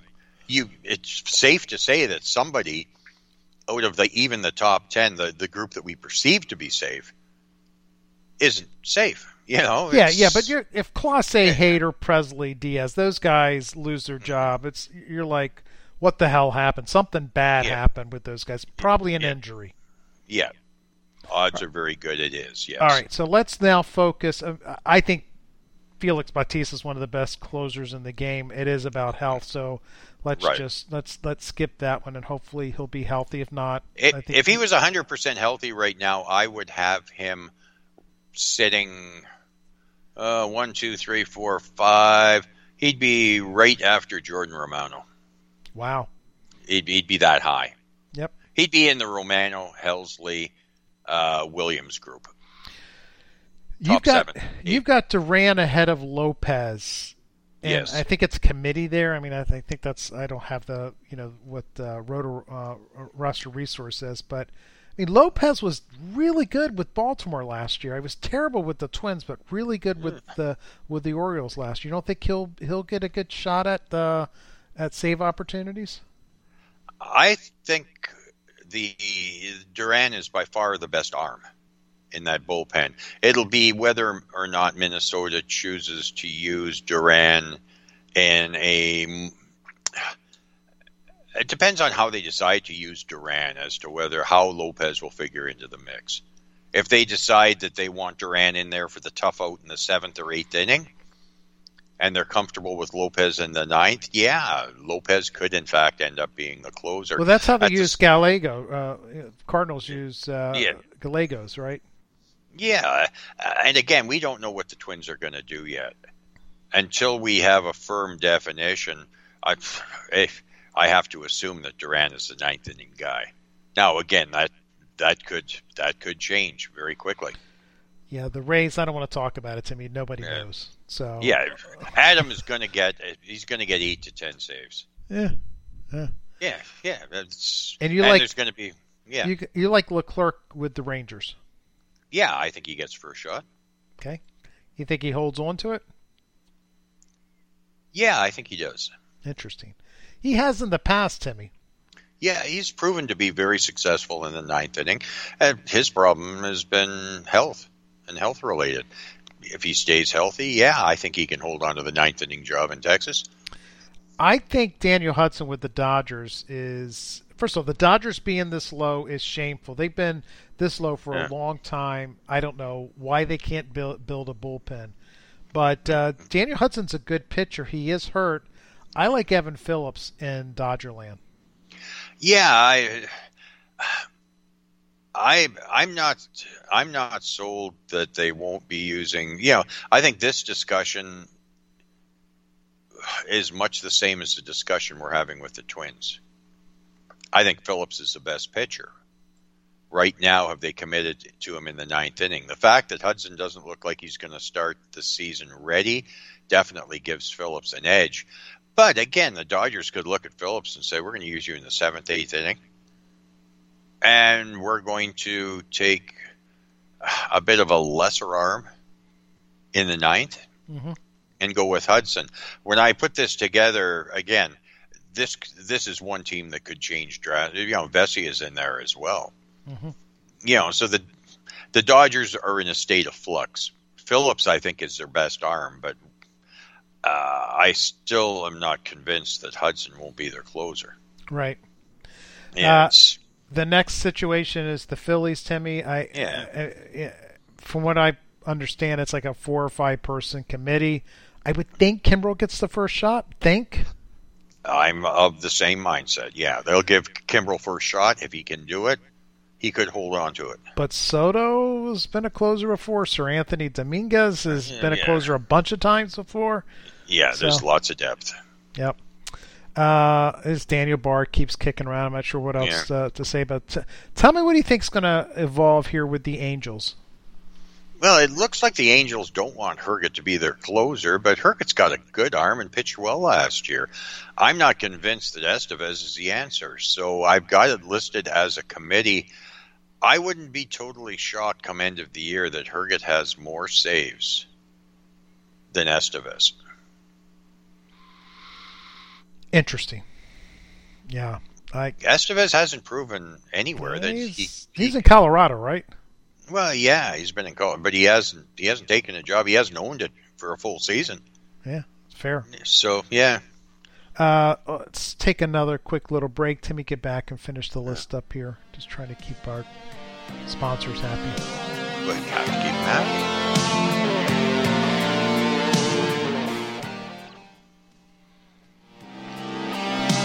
Next is the Royals. We got Barlow and Chapman. You keep thinking Chapman's going to get opportunities. Yes, I do. He better pitch better than he did last season, Tim.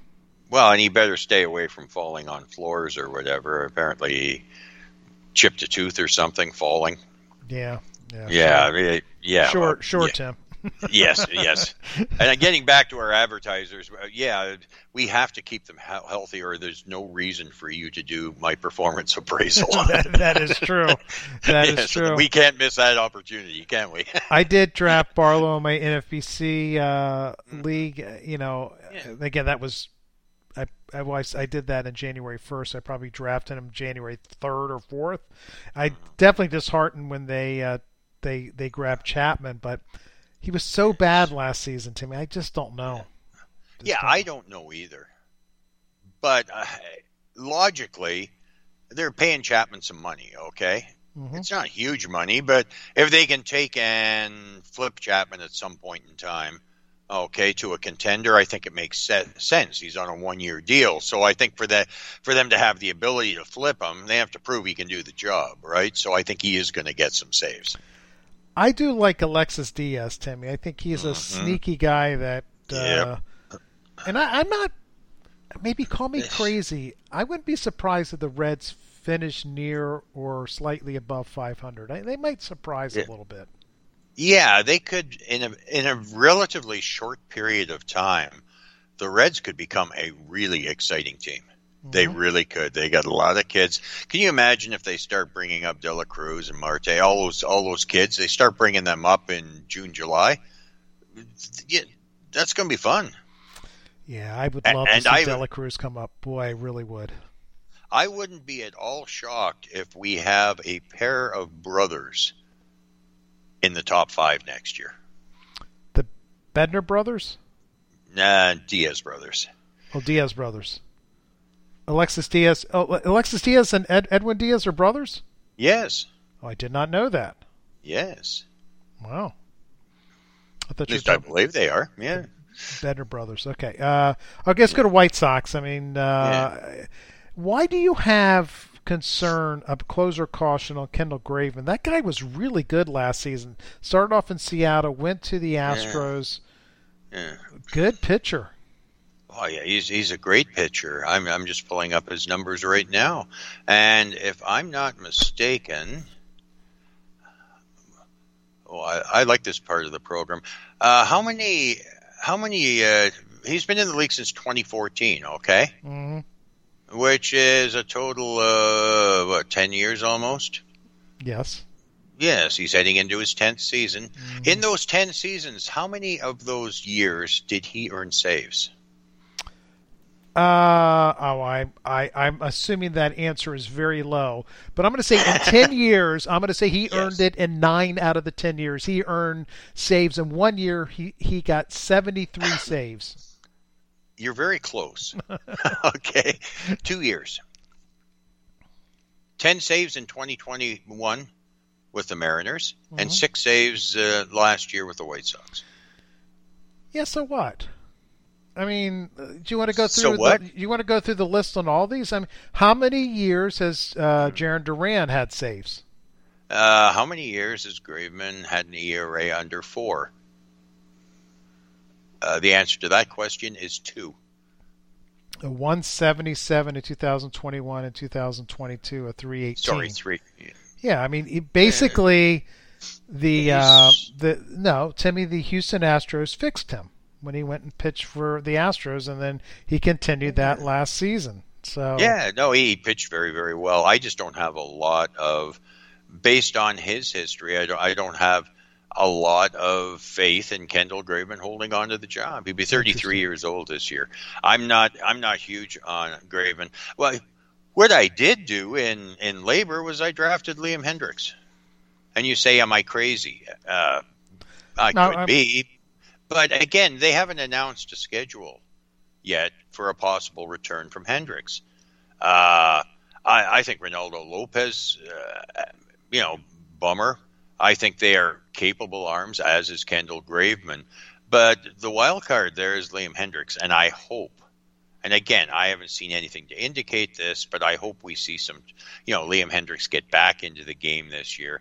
And I would strongly suggest anybody in redraft leagues, pick him up, put him on your IL. And the worst that's going to happen is that around the beginning of April, they announce a timetable and they say he won't be back this year, and then you make a move from there. But I think it's worth the gamble based on Graveman, Bummer, and Lopez to do something with Liam Hendriks. If you believe in spin rate, guys, go take a look at Kendall Graveman's spin rates, and that's what the Houston Astros saw in him. Right. Brought him in. I like Graveman this year. I think he's a cheap option. Okay. And look, if Liam Hendriks is ready by June, Liam Hendriks is going to be your closer. Right. That's what we hope, but we'll see. I mean, Graveman is, I think, a good pitcher. Ronaldo Lopez has got a great arm. He was down a drive line, looked great. He's lost a lot of weight. He's a specimen now. Yeah, he's lost weight. And Nationals, Kyle Finnegan, he was my sleeper last year, Tim, and I was 5.5 months early. So he finally got his first save, I think, in the middle of September. So I think he's the best arm. I think it's a good situation. Again, you're looking at a late choice. I don't have any problems with Kyle Finnegan. And the Tigers, the same with Lang. He pitched well last year. Yep. He deserves the opportunity. And is H. Harvey, by the way, in the Nationals, is that Hunter Harvey?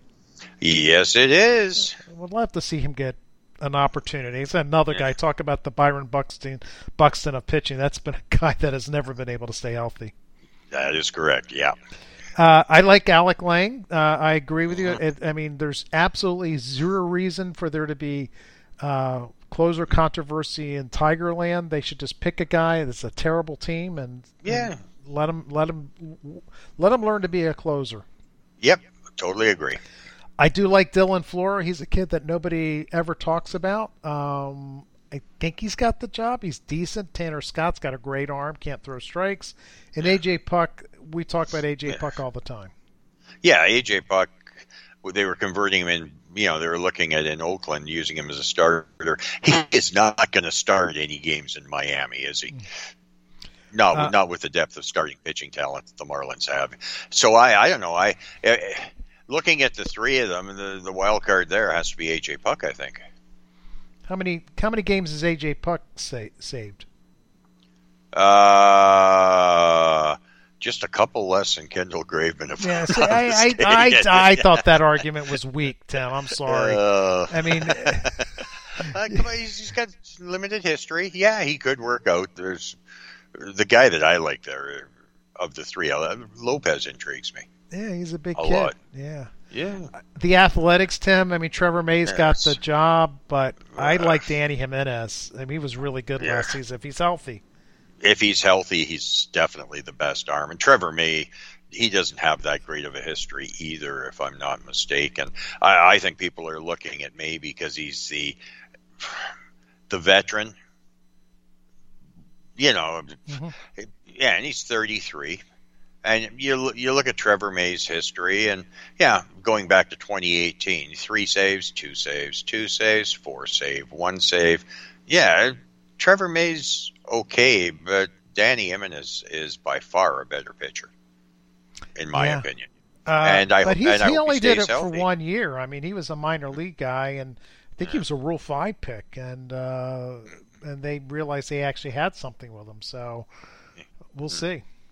Yeah.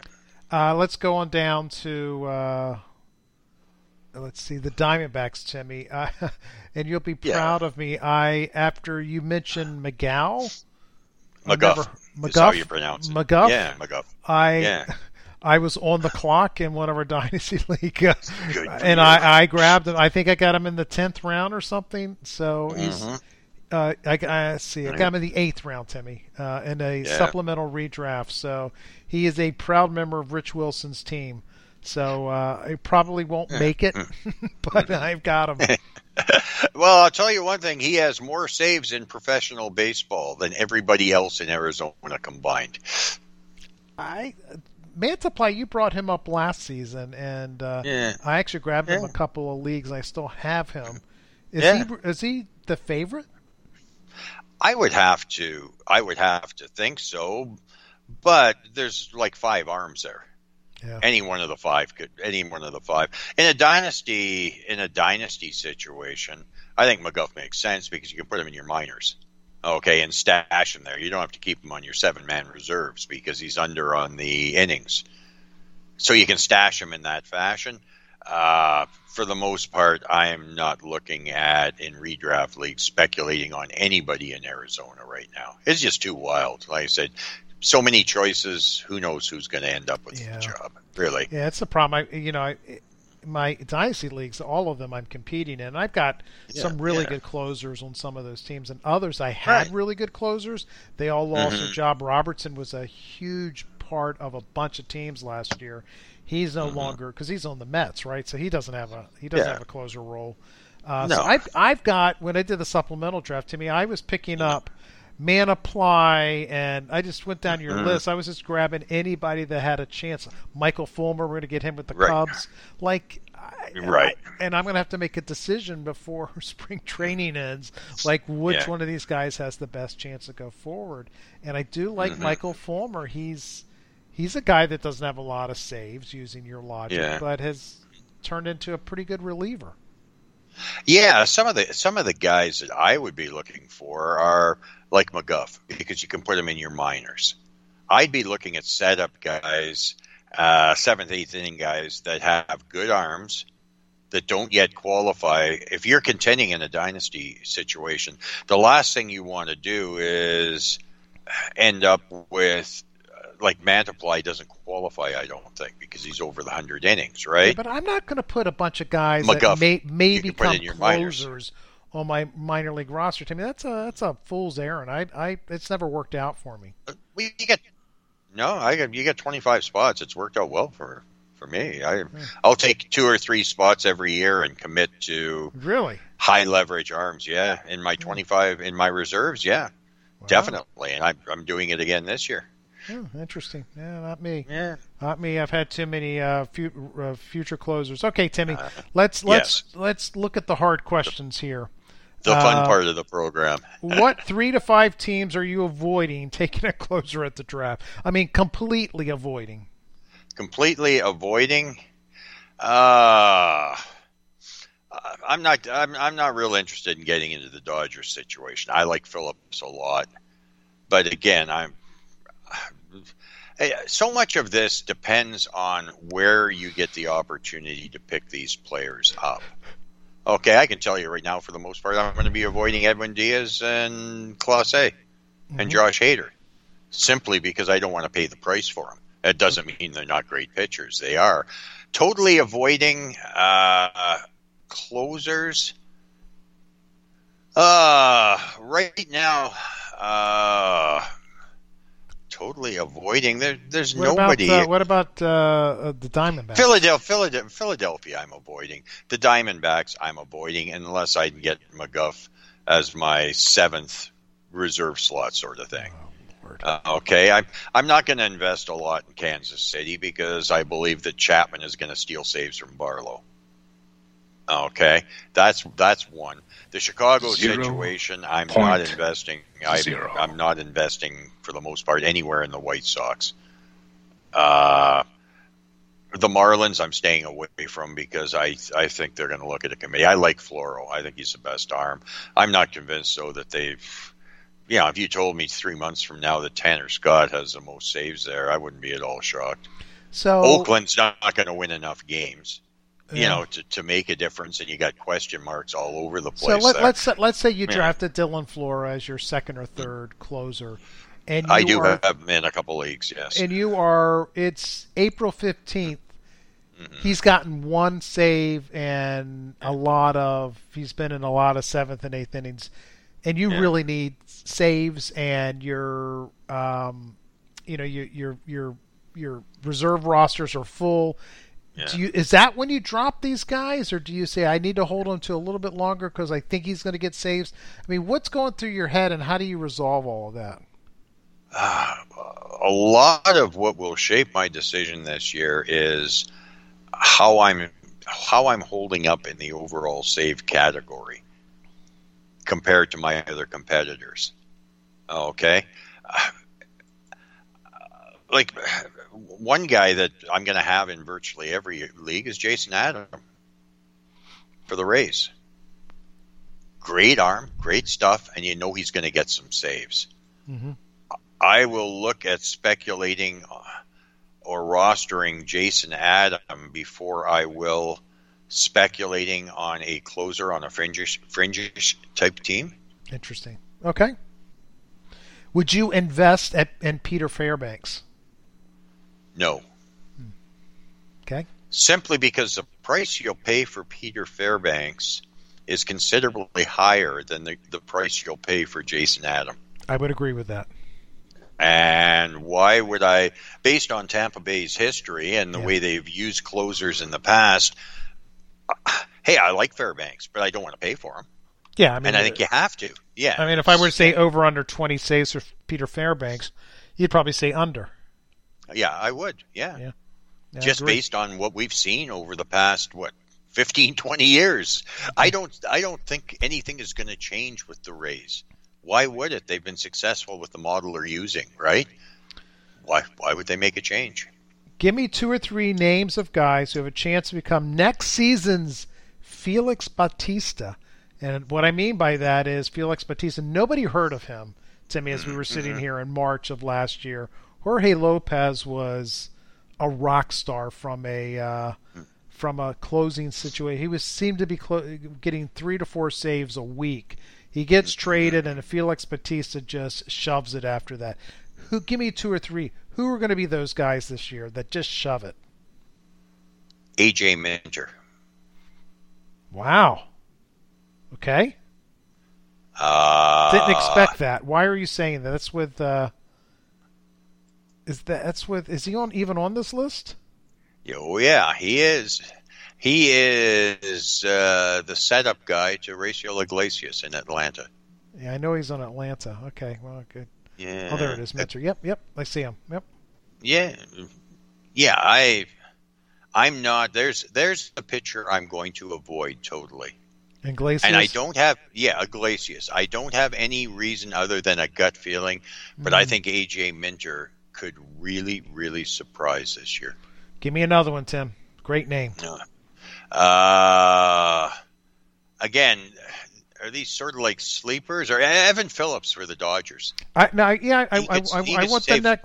want the next guy that's going to get me 20 to 25 saves that people aren't thinking of. So I guess these are sleepers. Yeah. Okay. Well, if they're sleepers, Brendan White of the Detroit Tigers. Interesting. Last year, down on the farm, 2.67 ERA, a .89 WHIP, 73 strikeouts and 67 in the third. And he's a Tiger. Okay, yeah. So maybe they aren't. I'm not looking for sleepers. I'm looking for guys that we know about. Evan Phillips, that feel like they can become that, and then maybe White is truly a sleeper because nobody's heard of that. A.J. Minter is one, and Danny Jimenez for the Athletics. That's good. And Evan Phillips is the second, and Danny Jimenez. Okay, Jimenez. Yeah. Okay. Yeah. There's a couple names for you. Yeah. All right, and the final question before we talk about sleepers, give me 2 or 3 names that are going to lose their job by May 1st. And I want at least one of those to be, oh boy. Raciel Iglesias. Okay, that's an oh boy. Okay. Paul Sewald. Wow, really? He's going to lose it to Munoz, huh? Yep. Is that Diego Castillo? And the Mariners, D. Castillo. I was gonna put him number 2 just for you, but I couldn't. I can't stand that guy. I know you can. Yeah. If he was in the number 2 slot, it would be akin to that move I made with the starting pitching in Seattle, right? That's exactly. Yeah, Gilbert ahead of. Okay. Of George Kirby. Yep. George Kirby. Yeah. Daniel Bard. Yeah, you could say that every year. I mean, one year he won't do it. So right. That's a fairly easy one. Estevez for the Angels. There's another one for you. Estevez for the Angels. Okay. I guess got all right. Yep, that's good. All right. Now give me a couple sleepers besides Barry White. Brendan White. I know it's a joke, Tim. Yeah, I know. Liam Hendricks. It's a great call. It really is. He is a sleeper in context of redraft leagues this year, isn't he? He absolutely is, Timmy. That's a great call. Kid in Chicago that I absolutely love that I think we're going to hear a lot more of this year. Jeremiah Estrada. Is it White Sox land or Cub land? Cubbies. Okay. Last year, over 3 levels, making it to AAA, he struck out 78 and 48 in the third innings. Wow. Big arm. And again, there's opportunities in Chicago. Jimmy Herget. Yeah, he got, I think, 8-9 saves last year, and I think he's going to have more saves than Estevez this year. Wow. Scott McGuff in Arizona. I got to mention Scotty. By the way, I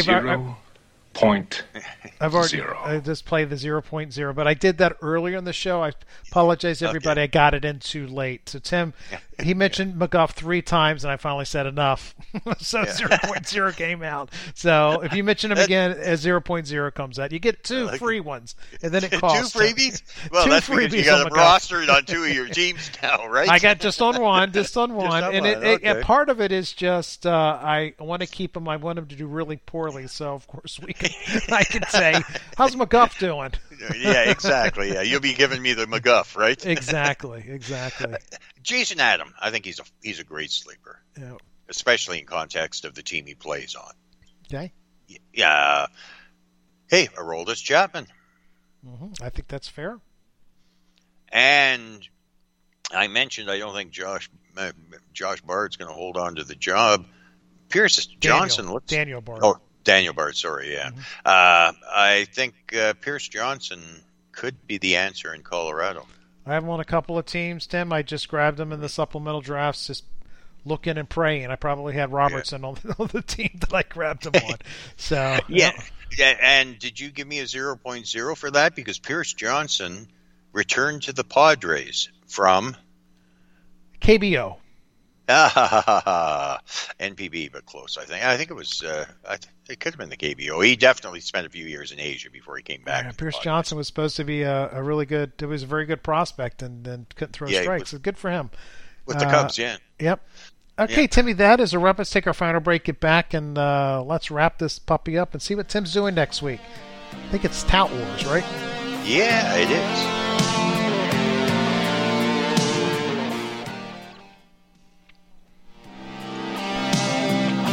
Great stuff, Timmy. Love your closer report. We'll be updating it frequently, probably a couple of updates before the start of the season. It is a mainstay of our Sunday show. We go through the closer report every week, and I make fun of it because it's so frustrating to talk about these guys. It's a rotisserie, Timmy. It's over and over and over. They just roll off and come back on. Yeah, there's going to be at least 1-2 bullpen arms mentioned every week of the waiver wire, right from start to finish, right? Yep. It's never stable. So, no. But good stuff, Timmy. A little bit longer show than I thought would do, but we got to talking, and I thought it was good. Yeah, well, I hope there's some of the names that I mentioned as sleepers and later round picks. I hope that provides value for our listeners. There's some really good arms out there in situations where there could be opportunities, and I think that's where one should be focusing. Agreed. Yeah, quality arms. So Tout Wars is this week, Tim. What day is it? Tuesday night. And if people want to follow along, what do they do? On the Can Facebook they come to your page. house and just sit with you? Well, Is that only if they bring a Mickey of good top quality scotch. I don't want no rot gut in a brown paper bag. I want the good stuff. Okay. There you go. Yeah, then they can look over my shoulder, and I'll even provide those little hot dogs in a wrap. Okay, as hors d'oeuvres. Okay. Wow, that would be pigs in a blanket. Yeah, them too. Yeah. Okay. So if people want to follow along, do you know where they can do that? Yes, on the Facebook page, I will put a link to the live draft, and I'll probably do, like I did for Labor, I'll probably do a live blog and throw some comments out there. One interesting thing that did occur is the way the draft order is determined in Tout Wars is based on the prior year's standings. Whoever finishes first gets first choice, and it just goes through. I finished 10th, so I assumed I'd be drafting in the 10th spot. But one of the people drafting in the top 8 decided to go with the wheel pick. Interesting. So I move up. I have my choice of where I want to draft. I'm going to go with number 9, hoping it moves me one step closer to Bobby Witt Jr. Oh, so is this something you just found out during the podcast, or? Yeah, I'm just checking the email right now from Todd, who is commissioning that league, Todd Zola, and he said, "Let's knock this off. Tim McLeod, it's your choice. 9 is now available." Wow, so you're going to go 9. So hopefully you'll get that Yes. Bobby Witt Jr. and it won't be Shohei Ohtani. So Mookie Betts could be there. That's interesting. You know, you like the outfield there. Hey, I've seen Juan Soto fall that far. He won't in an OBP league, but you never know when you look at the top picks, right? Would you take Yordan Alvarez there? The hand concerns me a bit. I would hope for a medical update between now and Tuesday. Yeah, at 100%. Is it the same hand that he had last year? I'm really not sure. All I saw it flash up. Oh, let me just take a look here. I will go to my hyperspeed, super fast Star Trek computer. Had to throw that Star Trek in there. Yeah, I heard that. I fought with my cable providers the last 2 days, Timmy, to get my fees lowered. So that was my annual ritual. Yeah. Dana Brown told ESPN on Tuesday, February 28th, that Yordan Alvarez should definitely be back for opening day. Huh. That's not enough confidence right now, I don't think, for me. Should definitely. Be definitely is confident. Should definitely. Yeah, I can read that, Dana. Yeah, okay. No, so he's not in the picture. Okay. Timmy, it's a wrap, my friend. We will talk a week from Sunday, a week from tomorrow. So enjoy your week. Good luck with Tout Wars. Make us proud, Tim. Yeah, thanks, Rich. And safe travels to you on your journey to Florida. Hope you get all that pollen knocked off the vehicle without having to run through a car wash. And we can expect reports from you on Twitter, I assume. Maybe. Maybe. I got some other stuff I'm doing down there, but I mean, I'll take a couple of pictures. We're definitely going to two major league spring training games. So for sure, we're going to go see the Orioles, and then I think I shared with you I'm going to Tropicana Field. So okay, air conditioning comfort. Yeah, I'm knocking that one off the list. Good for you. Well, anyhow, have you and Lori have a safe trip and a great time in Florida. Be well, Tim. Be safe, be well.